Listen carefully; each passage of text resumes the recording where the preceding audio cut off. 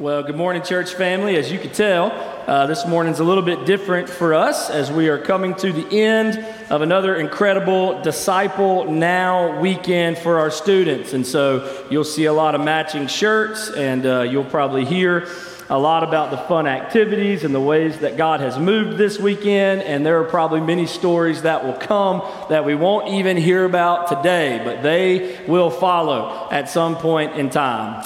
Our students have been thinking about a theme this weekend, and the theme is Walk in Christ. Now listen, we didn't want them to have all the fun this weekend, so here's what we're going to do. We're going to spend a little bit of time this morning helping to close out their D-Now weekend by also jumping into the same verse they've been looking at and exploring all weekend long together with several other churches and students across Lee County. So if you have a Bible, I would invite you to open it to Colossians chapter number 2. Colossians chapter number 2. Now, as you're heading there, I want to ask you a question. How many of you in the room, just by show of hands, would tell me that you love eating crawfish? Anybody out there? Crawfish is a thing for you. Okay, maybe 35% of the room. I'm good with that. Well, in case you don't know me, my name's Danny Boudreaux, so that should be a hint for you that I absolutely love crawfish. Now, I love eating them, and I love pretty much anything that might have them in them. And if you know me, I'm a pretty picky eater, but if it's got crawfish in it, I will just about try anything. But more than loving to eat crawfish, I'll be honest with you, I really love making crawfish. I love boiling them. I love preparing them for people to eat. Almost as much as I love eating them, I like to cook them. Now, here's what I thought. I thought I would let you in on a little secret this morning. I thought I would let you in on the process for a Boudreaux crawfish boil, all right? So if you got notes, all right, this is legendary, what's about to come next, a Boudreaux crawfish boil. Now, first, here's what's got to happen. I got to make sure that I have everything that I need for the boil. So obviously, I've got to have a sack of crawfish, right? Like without the crawfish, we can't eat any. It's just going to be some really flavorful water of some kind that's boiling in a pot, right? So we've got to reserve a sack of crawfish, which around here I think is a little bit more difficult, but we got to put one on reserve so we know we've got what we're wanting to eat. Then I got to make sure I got a full tank of propane. I got to make sure I've got all my equipment. Do I have my pot? Do I have my bowl basket? Do I have my cleaning basket? Do I have my burner? Do I have my ice chest? Do I have my paddle? Then listen, I got to make a list because I wanted to say I've got to go buy everything that I need for the crawfish bowl, but to be honest, I usually just make a list and ask Kayla to go buy everything for the crawfish bowl. So I've got to have a list of all the things that have got to go in there besides just the crawfish. So I've got to have a Louisiana crab bowl. I am no other way. I'm not a Zatarain's. I'm not a swamp fire. I'm not a whatever other kind of seasoning you can think of. I am a Louisiana crab bowl kind of guy. Now, I may throw some bags of other seasonings in there as well, maybe a couple of those so that I can spice it up a little bit. I got to have as many mushrooms as possible. I've got to have sausage, onions, corn, garlic, potatoes, lemons, and I'll be honest with you, anything else that we just think creatively that might be nice to try in a crawfish bowl. Just as a side note, if you haven't tried a whole pineapple dropped in there, I highly recommend that for your next crawfish bowl. So listen, I got to get everything together before we can boil the crawfish, right? Then comes the actual boiling process. I got to cook them. So here's what happens, all right? Boudreaux crawfish boil. I know I'm talking kind of fast. You got to write kind of fast, but don't miss it. This is good stuff, all right? I got to wash out my pot, my basket, my cleaning basket, my scoop, my ice chest. I typically dump my sack of crawfish into my cleaning basket where I can wash off all the dirt, all the grass, all the sticks. I can pick out anything that I don't want. Then I dump them into an ice chest and I throw salt on them multiple times so that I can purge them to make sure that they can be as clean as possible. Now, if you've never really looked at these guys, they're kind of dirty boogers, and so you want to clean them. Certainly as much as you can. Then I fill the pot up a little over half full with water and I turn on the burner. Now I want another little side note for you. If you haven't purchased a double jet burner, you need to do that today. Put that on your list for Father's Day coming up, families. Double jet burner. It is absolutely necessary, all right? Then I put my potatoes, my onions, my lemons, my garlic, my crab boil, all of that goes into the pot, and I wait for the boiling process to begin. Now, while I'm waiting for the water to boil, this is when I'm cleaning the crawfish a couple more times to make sure that they're clean. Once the water begins to boil, I throw my crawfish and my sausage into the pot, and then I just wait. I wait for the water to start boiling again, and then I throw my mushrooms and my corn. I throw all that into the pot, and then I set a timer for 5 minutes, and as soon as 5 minutes is up, I turn off the burner. I put a small amount of cooking oil on top. I throw the biggest bag of ice that I can, and I close it all up, and I just let it soak for at least 20 minutes. All right? Did you get all that? I got it written down if you need it. I can email it to you later, all right? Then, last part, right? This is the part that everybody loves the most. Then comes eating the crawfish, right? So here's what that looks like, Boudreaux crawfish bowl. We set out a big table. We throw trash bags all over the table. We make sure that there are buckets or trash bags or trash cans or boxes or the old sacks that the crawfish came out of, whatever you have, so that people have plenty of places to throw their shells as they're eating. Then we grab the basket full of all the crawfish and everything else that you put in the bowl. We drain it real good, and then we throw the entire thing out across the table. We set out plenty of napkins, containers of sweet tea, and then we eat. That's what happens at a Boudreaux crawfish boil. Now, I know what you're thinking. Danny, that's a lot to do to eat something, right?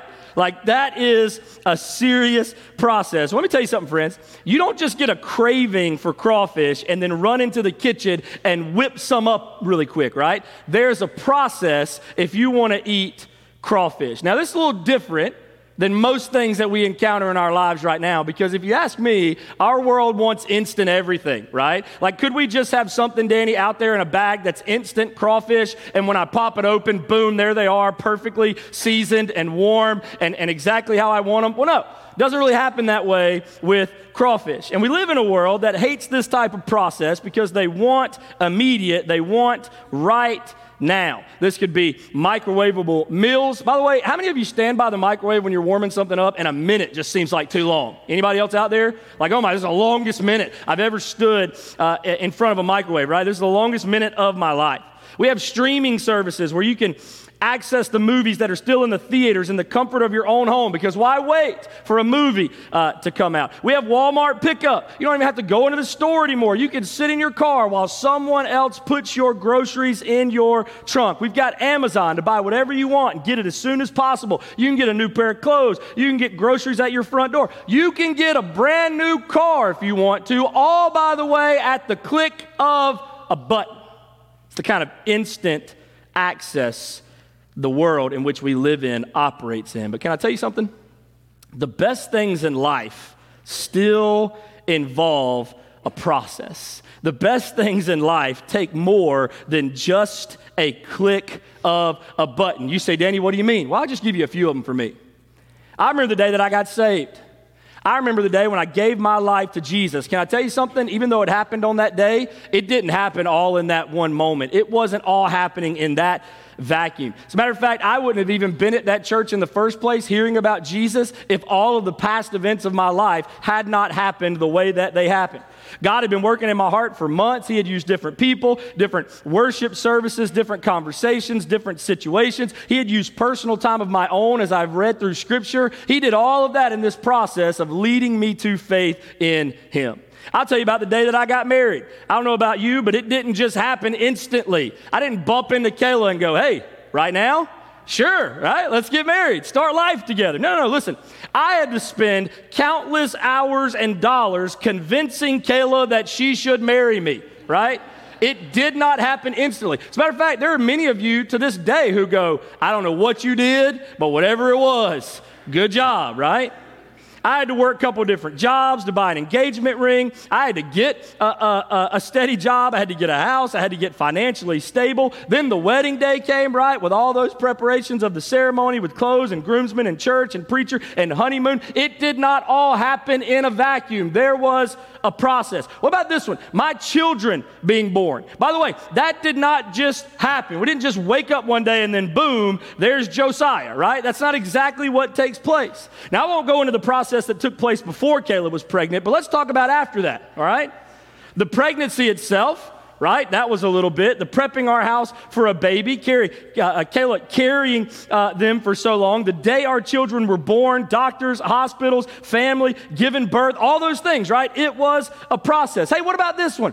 Pastoring here at First Baptist Church, Saltillo. You may not know this, but that did not just happen instantly. It was not just like, hey, you want to move here? Sure, why not? And then boom. Here's our family. No, listen, we had numerous phone conversations, video calls, questions that had to be answered, touring the church, more in-person meetings, meeting with the staff, preaching on a Sunday to decide if this is where God wanted us to be. Every good thing in life involves a process. Now you say, Danny, you spent a whole lot of time talking about nothing. Here's why.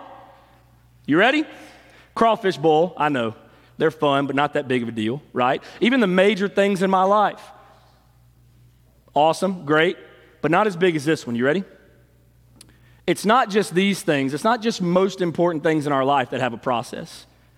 Even our relationship with Jesus requires a process. And I don't know about you, but that, in fact, is the absolute best thing, and it does not happen instantly. It's not just one moment. It is a process. You say, Danny, what do you mean? Well, look at Colossians chapter 2, starting in verse number 6. Let me show you what this process looks like. Colossians 2, verse 6. Read it with me. Here's what it says. Here's what Paul wrote. Therefore, as you received Christ Jesus the Lord, so walk in him. Verse 7. Rooted and built up in him and established in the faith, just as you were taught, abounding in thanksgiving. Now, these are the verses that our students have been looking at all weekend long. You know what these verses are really giving us a picture of? They're giving us a picture of the process that it takes, that it looks like as we walk in Jesus every day. Paul's urging those believers the same way that God's urging us today to walk in him, to live your life for Jesus. And this process, by the way, like all others, has to have a beginning. And this is what Paul mentions at the very first part of verse number 6. As you received Christ Jesus the Lord, so walk in him. Let me show you this first part of the greatest process of any of our lives. Faith in Jesus is where it begins. It's where it begins. This is where the walking in Jesus starts. It starts with our faith in him. You can't walk in him if you've never placed your faith in Jesus as your Savior and your Lord. Have you trusted in the work of Jesus to make you right with God? Nothing else we're about to talk about this morning matters if you haven't, as Paul wrote, received Christ Jesus the Lord. As a matter of fact, Paul mentions the work of Jesus several times in Colossians. Let me point you to just a couple of them. This one's in Colossians chapter 1, verses 19 through 22. He wrote, "For in him," talking about Jesus, "all the fullness of God was pleased to dwell, and through him to reconcile himself to all things, whether on earth or in heaven, making peace by the blood of the cross. And you, who were once alienated and hostile in mind, doing evil deeds, he has now reconciled in his body of flesh by his death, in order to present you holy and blameless and above reproach before him." He did all that in Jesus. Colossians 1:27, he goes on. "To them, God chose to make known how great among the Gentiles are the riches of the glory of this mystery." What's the mystery? Is Christ in you, the hope of glory. He goes on, Colossians 2:13 through 15. Listen to this. "And you who were dead in your trespasses and the uncircumcision of your flesh, God made alive together with him, having forgiven us all our trespasses by canceling the record of debt that stood against us with its legal demands.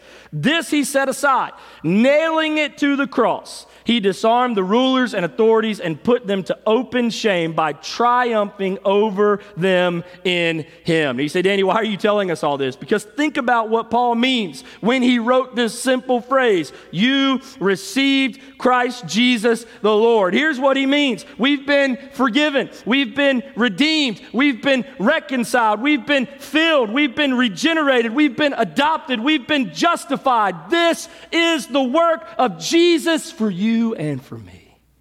As you received Christ Jesus the Lord. Listen, maybe you're here this morning, maybe you've been at D-Now this entire weekend, and you are begging, you are longing, you want to know, what do I do next? How do I place my faith in Jesus? Maybe you want to know how this process of walking in Him can begin. Well, can I just break it down real simple for you? You say, Danny, what does it look like? How does it happen? Where do I start? How do I begin the process of walking in Jesus? Well, the Bible tells us that God will convict people of their sin and draw them to Himself. Jesus said it like this in John 16:8. And when the Holy Spirit comes, He will convict the world concerning sin and righteousness and judgment. You see, the Spirit comes and convicts us of our sin. He brings about a holy remorse that breaks our heart and creates a desire within us for something more. I don't know if that's you out there, but is He breaking your heart? Is He convicting you over your sin to where there's a holy remorse that says, I don't want to live this way anymore. I don't want that life anymore. I don't want to be where I am. There's got to be a better way. Listen, when we realize that our goodness and our merit isn't enough, this is when that change begins to take place. Matter of fact, Paul would say it to the church at Rome like this: for all have sinned and fall short of the glory of God. Do you feel that type of conviction?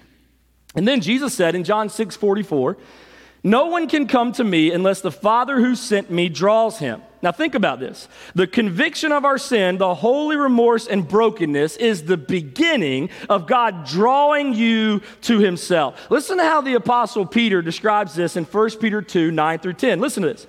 But you are a chosen race, a royal priesthood, a holy nation, a people for His own possession, that you may proclaim the excellencies of Him who called you out of darkness into His marvelous light. Once you were not a people, but now you are God's people. Once you had not received mercy, but now you have received mercy. God convicts and draws people out of their darkness and into His marvelous light. Listen, that might be you today, friend.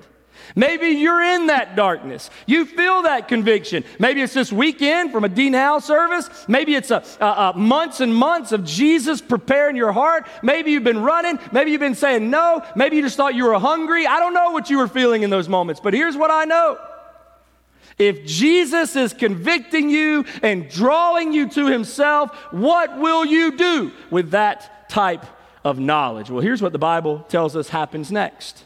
If that's you, then we must repent and believe. This is all throughout the New Testament. We must choose to receive the work of Jesus on our behalf. Our works will never be good enough to meet God's standard of perfection. We need help, and we find it in Jesus. I love how the Apostle Peter describes beginning a relationship with Jesus in Acts chapter 2. He's just finished preaching about how Jesus died on the cross to pay the sin debt of the world and has risen from the grave to offer new life to those who will place their faith in Him. Now listen, after he preaches this, to what those who are listening ask him. Here's what they say. Now when they heard this, they were cut to the heart, and they said to Peter and the rest of the apostles, brothers, what shall we do? Now don't miss this. They were cut to the heart. What does that mean, Danny? They were convicted. They were being drawn out of their darkness into His marvelous light. And they said, Peter, Jesus did this. He reconciled us. He redeemed us. He died in my place so that I could be justified before God. Yes, that's what He did. Well, if that's true, what do I do? That's what they asked Him. Here's Peter's response back to him. Repent and be baptized, every one of you, in the name of Jesus Christ for the forgiveness of your sins. He tells them, as the Bible will show us over and over and over again throughout the New Testament, He tells them, repent and believe. They heard the message of Jesus and they repented and they believed. Now, I want a little side note here. Because at some point in history, we started understanding that faith in Jesus was a basic acknowledgement or agreement with who He is. But faith, as described by Jesus, is much more than that. You say, Danny, what do you mean? I can agree with the speed limit, but it doesn't mean that I will follow it. Acknowledgement and agreement is not the same as faith. When people place their faith in Jesus, it was active. Faith in the New Testament is an action word. You say, how? They were headed one direction, and then Jesus showed up, and they trusted in him. They put their faith in him, and then they started heading a different direction, because faith is more than agreement or acknowledgement. Faith is obedience. Why do you think Jesus says over and over again in the Gospels that your faith has made you well? Does he mean that we can save ourselves or that we can heal ourselves? Of course not. It means that because they actively sought out Jesus, because they trusted that he can do what they couldn't, they were healed and they were forgiven. Jesus did the work, but their faith or obedience brought them there. I wonder who might be here this morning who needs to respond to the conviction of Jesus this same exact way. He's been drawing, he's been showing you, he's been putting it before you for years, maybe even. And he's finally saying, hey, I need more than just an acknowledgement. I need you to step out in obedience and put your faith, put your trust in me. All right, I spent a little time there on the process. Let's keep going, because that's just the first part of the process, okay? He keeps going, right? This is just the beginning. Jesus wants to be the Lord of your life. Will you confess him? Will you surrender to a better way? But the process goes on. He keeps going in verses 6 and 7 of Colossians 2. He says, therefore, as you received Christ Jesus the Lord, so walk in him, rooted and built up in him and established in the faith, just as you were taught, abounding in thanksgiving. Listen, faith in Jesus is where the process begins. But don't miss the next step. Following after Jesus is where it builds. It keeps going. It starts with faith in Jesus. It continues as we follow after Jesus every single day. If you've surrendered your life to Jesus, then you've made him the Lord of your life. Here's what that means. It means you've given him control over everything that you are and everything that you do. It means that you will live in obedience to him. Now, I don't know about you, but this paints a different picture of Christianity than sometimes we are sold.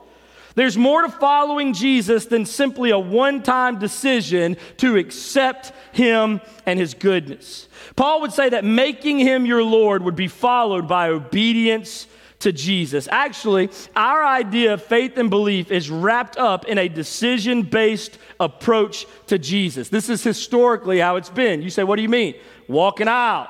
Fill out a card, say a prayer, get dunked in some water, get on a church roll. Now listen, I'm not bashing these types of things, and I'm not trying to say that they're wrong. That's not the case. However, they are incomplete. They're not all that there is. To repent and believe is not just a decision, but it is a direction that we will follow for the rest of our days. Though the process of walking with Jesus begins with faith, it builds with following. The decision to follow is the first step to following, but since it's only a step, then there's got to be more to the process. Now listen, maybe that's you in the room this morning. Maybe you've placed your faith in Jesus and it's been years and years and years back. Well, let me ask you a question. Have you been following after him since that day? Faith and belief in Jesus' terminology means not just to agree or acknowledge, it means to obey. Here's how John teaches this in 1 John 2:6. Whoever says he abides in him ought to walk in the same way in which he walked. The Bible is clear. Repent and believe means to follow after Jesus in obedience. This is why Paul wrote, walk in him, rooted and built up in him. See the connection there? You must receive Jesus as your Lord. There is no other way to walk in him. But that leads to following him as you're rooted and built up in him. Do you see it? Both are in him. We can't do either apart from his leadership. Both are founded in faith and continue as we follow in the same obedience in which we started in. Why is it that we think following Jesus was a one-time decision of trusting in his ways to save us, but it doesn't continue as we trust in his ways for us to live out the rest of our days? Why is it that we think we could trust in his death and not receive his life? Why is it that we think we can put our faith in him but never have to follow him after that? If that's your idea of what a relationship with God looks like, friends, you're missing it. As C.S. Lewis would say, you've given up the beach for a sandbox. You missed it. He desires the same obedience that began a relationship with him to be the same obedience that you walk in every single day. You know what the difference is? It just gets deeper. It just gets built stronger. It just matures and matures and matures. It's like a plant.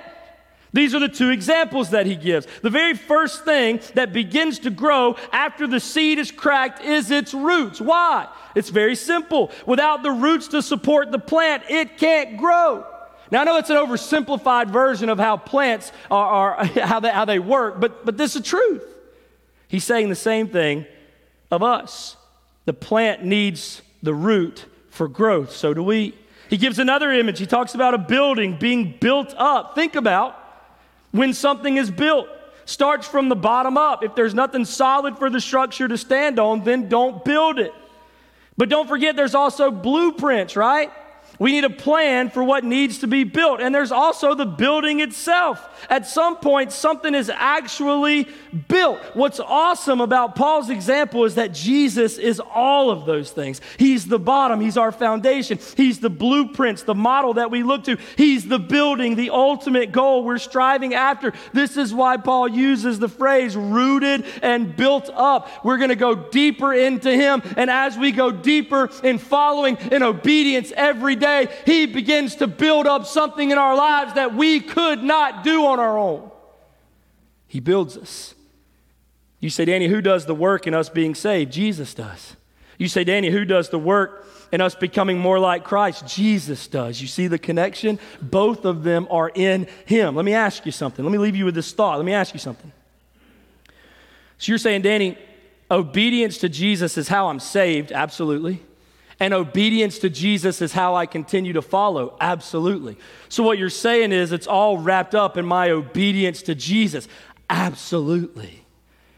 The same way that you repented and believed when you placed your faith in him is the same way that you will continue to repent and believe every day as you grow deeper and are built up and established in him. Can I just let you in on a secret? I bet there are many like this in the room. I've had to repent and trust Jesus way more on this side of my salvation than I ever had to do on the other side. Anybody with me? Every day something else comes up. Every day he tells me to turn from that. Every day he tells me to repent. Every day he says, trust me more, trust me more, trust me more. And as I grow deeper, he begins to build up something that I could not. It's all wrapped up in the way that we obey Jesus. Let me show you this last thing. Back at verse 7, he says, rooted and built up in him and established in the faith, just as you were taught, abounding in thanksgiving. Listen, faith in Jesus is where the process begins. Say, Danny, I want to walk in him. Well, how do I do that? Well, it begins when you place your faith and trust in the work of Jesus on the cross, who died for your sins, who rose from the grave to bring you new life. It's not your life, it's his. He gives it because he paid the debt. Walk in him, right? Will you put your faith in Jesus? But the process continues. Following after Jesus is where the process builds. Once we've placed our faith in him in obedience, we now follow after him in that same obedience. Let me show you this last one. Faith in Jesus is where the process begins. Following after Jesus is where the process builds. But watch this. Fruitful for Jesus is where the process becomes. This is where it ends. This is where it continues to circulate. Fruitful for Jesus. Through Jesus, our faith is confirmed. We are permanently placed in him. We are not just rooted and built up, but we are strong and immovable because Jesus has founded us. The process that we go through is the purpose. The purpose for what? Fruitfulness for Jesus. The word for established means to cause someone to be firm or established. Jesus made reference to this in a teaching to his disciples in Matthew chapter 7. I want to read it to you. He said, "Everyone then who hears these words of mine and does them will be like a wise man who built his house on the rock. And the rain fell, and the floods came, and the winds blew and beat on that house, but it did not fall because it had been founded on the rock.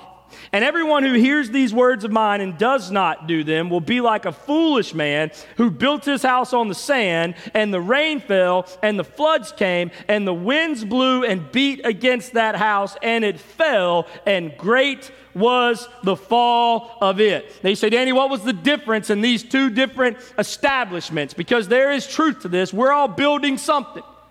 Some of us are building on the rock. Some of us are building on the truth that is Jesus. Some of us are not. And whatever we are rooted in, whatever we're built up in, that is what we're trusting in. Now, I don't know about you, but I don't want to trust in anything else except for Jesus. And if that's true for you, then here's my question. What's being built in your life? Is there fruit from what Jesus is doing? Has the root produced any fruit? You know what happens when something is established? It may have been nothing but a foundation before, but when it's established, you see a building there, amen? This is what happens in us. This is the process of following after Jesus. It begins in our brokenness, obediently coming to the cross, saying, "Jesus, I'm not good enough. I can't do it. I need you." I lay my life down in faith and trust and obedience to what you've done. Now that I have, I can follow a better way. I don't have to live according to my old life. I don't have to live according to what I think or what I want. I don't have to suffer through the slavery of sin that I once lived in. Now I can follow in freedom after Jesus. The same obedience to give my life to him is the same obedience as I trust in his word daily to make me more like Christ. You know what happens as this process goes? As this process goes, guess what happens? A building is built. A tree has grown. An establishment is there. Fruit starts to show. Why? Because Jesus starts to use you for his glory and for his honor. Can I ask you something, friends? Where are you in that process? You say, "Danny, I want to walk in him. I want to live for Jesus. I want to know him. I want to be with him. I want to follow him. Danny, I want to walk in him. What do I need to do?" Well, friends, here's what I would tell you. Have you placed your faith in him? Because that's where it starts. You say, "Well, I know I believe he's real." The demons believe he's real, right? Of course he's real. Faith is not just believing that he's real. It's believing that he is better and obediently submitting your life to him. Have you placed your faith in him? "Yeah, Danny, I placed my faith in him." Okay, are you following after him? You say, "Danny, what do you mean? How much time do you spend discovering the ways of God and then living in those ways? How often do you open up your Bible and say, "Okay, God, what do you have for me today?" How often do you spend meaningful time with him where he convicts you of your sin, which, by the way, was the same way that he did when he saved you? He's still convicting you of your sin as you obediently follow after him so that you can repent and believe. He did it when you were broken, and he said, "You don't have the way. You can't do it. I can do it." And you obediently surrendered to that. You repented and you believed.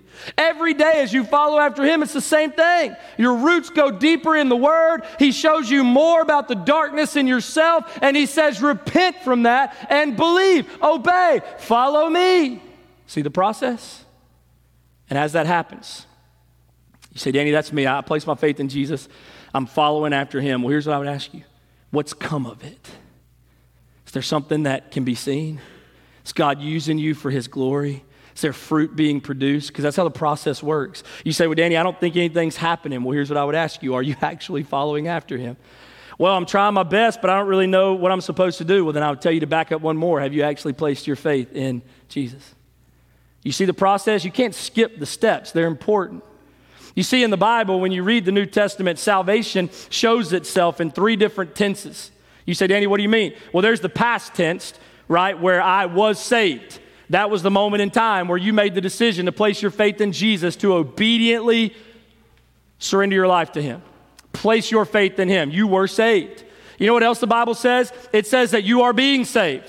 Every single day, salvation is working itself out in you. You say, Danny, what do you mean? Well, right now, presently, yesterday, tomorrow, God's continuing to show me things in my life that are not like him, that need to change. You know how he's showing them to me? Because I'm spending time being rooted and built up in him. He's not just going to show it to me when I'm sitting on the couch eating potato chips watching a ball game. Nothing wrong, by the way, eating potato chips watching a ball game. But if you think, Danny, that's what I've done for the last 10 years of my life, why am I not more like Jesus? Because if you're not rooting and built up in the things of God, he's not showing you what needs to change. You say, Danny, whew, that's where I am. Well, I would say, how often do you spend meaningful time with God? Because listen, every day, salvation's happening. You were saved. You are being saved. Can I tell you something? One day, you will be forevermore saved. One day, we won't be here. You know where we'll be? We'll be in heaven. You say, Danny, this is an extreme process. I agree.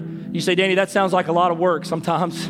You say, Danny, this seems like a struggle. Amen. Welcome to my life. But can I tell you something? Just like the process with everything else, it was all worth it. I let you in on a Boudreaux crawfish bowl and you thought that was stupid. Okay. At the end of the bowl, the best part always happens. We get to eat it. The finished product is there, and we get to enjoy all that work that was put in. We get to sit down around a table and enjoy the company of one another and eat the good food and spend time together and celebrate. You say, Danny, what are you talking about? In Revelation chapter 19, this is the we'll be saved one day moment. There's a picture that God gives to the Apostle John. It's a picture of Jesus, the Lamb, and the church, his bride, at a wedding feast. It's a picture of his church, us, those who believe and follow after him. One day, when we're in glory, and God's brought all things to perfection, there we are, sitting around a table, and the process that's been preparing all that food for years and years and years, the crawfish bowl that's been happening that you didn't know was happening, which was actually Jesus making you more like him day in and day out and day in and day out. Hey, listen, one day that process is going to come to an end when we're sitting around the table with the Lamb, with Jesus, and we're eating the food and we're celebrating the victory. Why? Because the process was always worth it. Hey, listen, I don't know who's in here this morning. You say, Danny, I don't want to miss that feast. I agree. I don't want you to miss it either. You say, Danny, how can I not miss it? Are you walking in Jesus? Have you placed your faith in him? Are you following after him? Are you fruitful for him? Is that the process of your life? I don't know where you are. I don't know where that fits. I don't know what Jesus is showing you. I don't know how you need to respond. But as always, here's what I know. When God's word is preached, it demands a response from us. So here's what I'm going to do. This poor D-Now crowd, by the way. I'm sorry. That was a long sermon. I know you are tired. I mean, obviously. It's ones that are sleeping are even more obvious. I'm going to be right back there in that lobby. Me and others, Brother Corey will be back there. Can I just tell you something? If you're here and you say, Danny, I've never surrendered my life to Jesus, you can't walk in him until you do. Listen, you want to come find one of us? We'd love to open up our Bible, show you how you can start a relationship with Jesus. You say, Danny, I've been saved for years, but I don't think anything's changing. I don't know what's happening. I don't know what I'm doing. Hey, listen, I'll be right back there in that lobby. If you need to come and talk with me, I would love to pray with you, give you some tips on maybe some things that you can do and how you can root yourself and build yourself up in Jesus. Maybe you're missing the following part that should come after your faith in Jesus. You say, Danny, I'm there. I'm doing what I can. But I don't know how Jesus wants me to respond. I don't know how he wants me to serve. I don't know how to be fruitful. Hey, friends, can I tell you something? Come find me in that lobby back there. I'd love to pray with you and talk with you how this process goes from faith in him to fruitful for him. He's desiring our faithfulness. And listen, when we're faithful, he'll be fruitful. Maybe that's you. Maybe you need some time to talk through something. Maybe you need me to pray for you. But can I tell you something else? More than just me, maybe you need to come right here at this altar. Maybe you need to turn your pew into an altar. Maybe you just need to spend time with God and say, God, I'm right where Paul's talking about in Colossians 2. This is where I am in the process. Here's where I'm falling short. Here's where I need your help. Jesus, as I came in faithful obedience, I want to continue in faithful obedience now. Listen, I don't know how he wants you to respond, but however he does, you do so now. Let me pray for you. Father, we love you. Thank you. Jesus, you're awesome. Thank you, God, for our time.